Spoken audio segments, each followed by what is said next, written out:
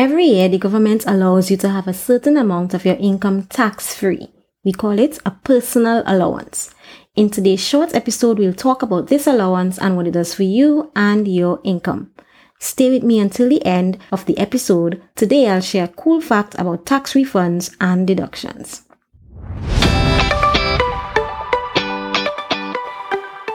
Hi, welcome to the Infinity Talk podcast, where we have endless discussions about money, taxes, and small business finances.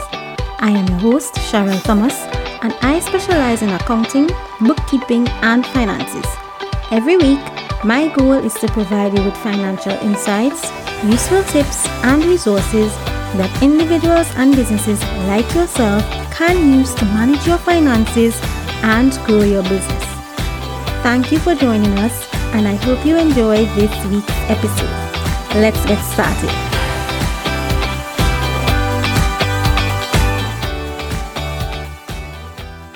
Hi guys, and welcome back to another episode of the Infinity Talk podcast. This week we are going to be talking about the personal allowance tax deduction. Now, this is an allowance that is oftentimes overlooked because it's sort of automatic in nature, meaning that you're entitled to it. All you need to do is be a resident of Trinidad and Tobago and this allowance is yours. But what is it? How does it benefit you? Your personal allowance is simply that portion of your income that is tax-free.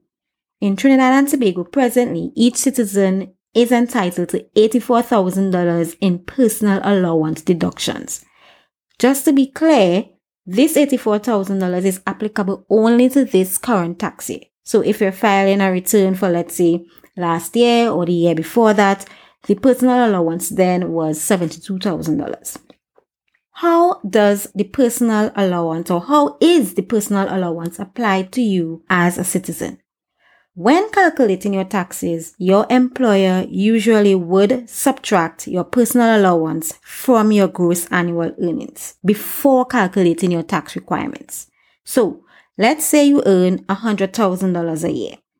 Your employer will deduct $84,000 personal allowance, so you only pay taxes on $16,000. Our tax rate here is 25%. So that means if we only paying taxes on $16,000, it means we should only be paying taxes amounting to $4,000 per year. So having a personal allowance is really the government's way of just reducing the tax burdens for citizens. Think about it. Without the personal allowance, you will pay taxes on the full $100,000 of income.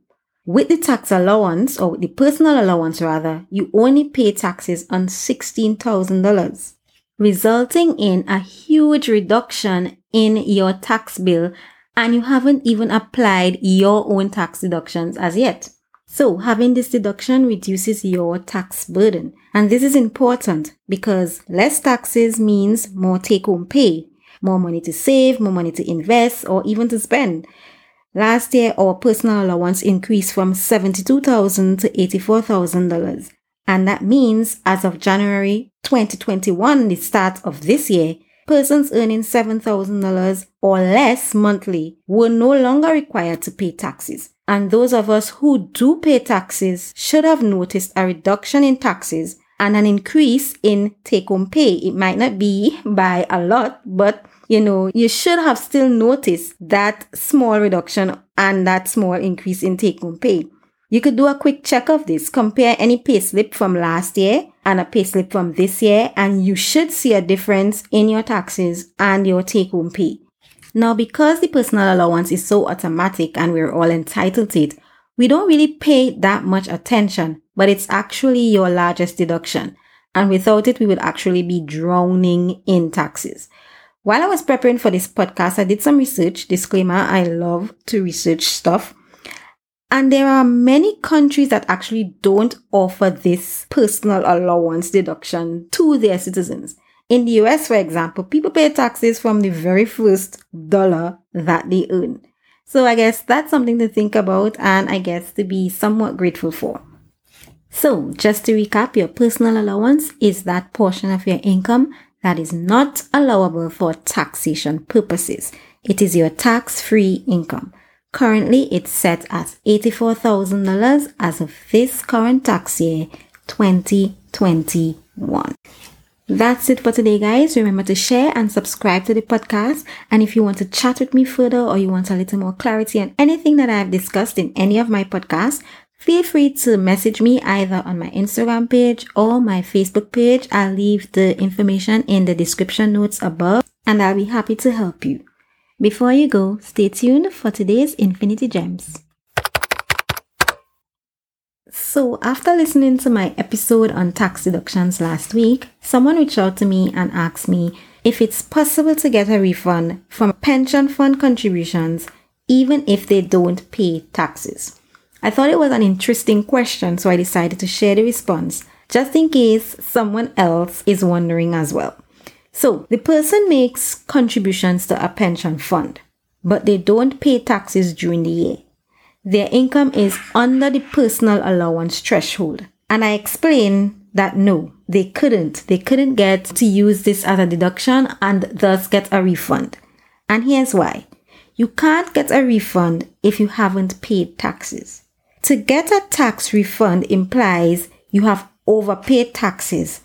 And if you haven't paid any taxes at all during the year, then there's nothing to refund. Also, to claim a deduction like pension funds, you have to first have some sort of taxable income against which you will then make or claim those deductions. So you can't get a refund or claim tax deductions if you're not paying taxes or if you're not eligible to pay taxes. I hope that makes sense. To get a refund, you must have been paying taxes and have taxable income against which you can charge your tax deductions like your pension funds and stuff like that. So that's it for today, guys. Until next time.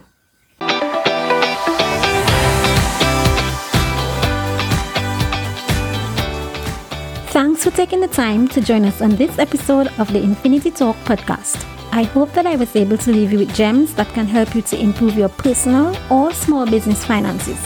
If you enjoyed this episode, give us a 5-star rating and subscribe to the show so you never miss an episode.